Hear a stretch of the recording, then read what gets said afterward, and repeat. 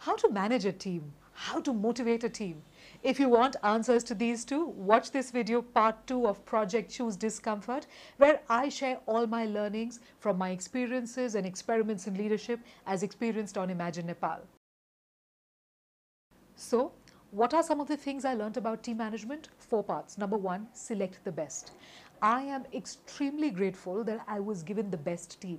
The organizers found these people from me, from within their circle, people who they had been previously working with, and they were all very wonderful to work with. I had Amar and Suraj as my cinematographers, Sudeep as my editor, Divas and Kriti within my own team, people who I had been working with for a while, and finally, of course, Kalpana ji, who was our travel guide.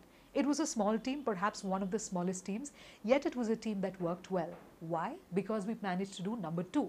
Number 2 was show them the vision. I believe a team cannot work if everybody doesn't have the same vision in their minds. How did I manage to showcase to a group of strangers the same vision? This we did in 2 parts. I organized 2 lunches. First lunch was more like an icebreaker. We all got to know each other. We all got to understand where we were from, what value we could add, what we brought to the table. And in the second lunch, I literally sat down the entire team and I discussed with them the plans and the creative ideas I had for my scripts. Some of them came up with very nice inputs. We included most of them because truly all these people are champions, and the fact that they contributed so much meant a lot to me. The third thing we did was we actually decided, and this wasn't more like a verbal discussion, but we came up with a vibe for the team. You know, every team, every country, every company has a vibe, a culture, something that means them, something they identify with. When I think about what was the vibe of my team, it would be humor. Because every time we got into a difficult situation, we would diffuse it with humor and we would forget about what happened in the past and just move forward. So for us, within the first 2 lunches itself, we managed to set a good team vibe, a good feel of humor. Everyone felt like family, everyone was comfortable around one another.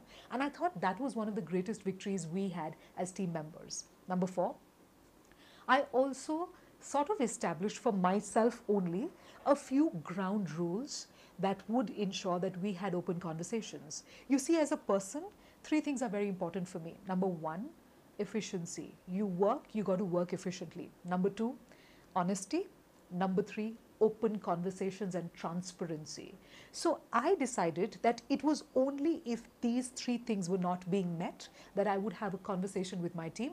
Apart from that, they could do just what they did and they could just enjoy themselves, because ultimately travel is also about creating memories, about having fun.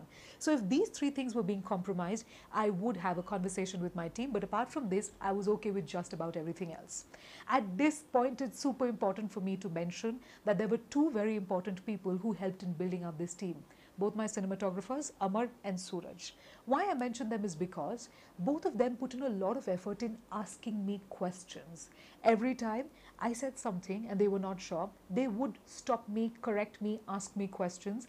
And I realized that this sort of question answer method helped me introspect a lot and gave me a lot more clarity on my own thoughts. So Amar was like the vice captain of the team, and just the fact that he was there to always keep asking me questions really helped. I suggest that for anybody in a leadership position, make sure that your team feels comfortable enough to ask you a lot of questions, because these questions also sometimes help you clarify the vision that you have for the entire team in your mind, and then to communicate the same.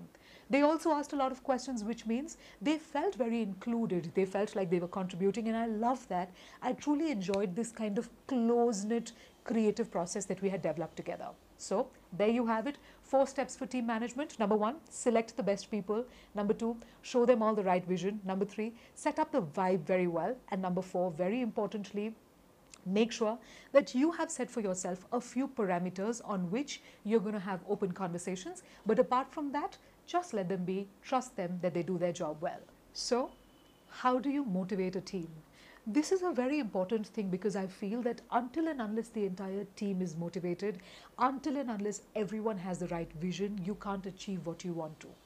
When I decided that this team of complete strangers needed to be motivated, we did a few very simple, very easy things. Number 1, we gave ourselves a name, and our team name, code name that we had for ourselves was Champions. It was everywhere. Wherever we spoke about ourselves, we were like, okay guys, Champions, what's up? or champs or something like that. Even the editor, on his files, he saved all our files as champs. So champions was the code we were giving each other. Number two, every day or almost every day before we started shooting, we would huddle. We would do this huddle and we would come together, and I would always say something to pep everybody up. And I would always end with, guys, I trust you and I love you. And I think this just made us feel closer to one another. We also always said something like, how's the Josh at the end, just to get people going, just to make everyone sort of end on a high note.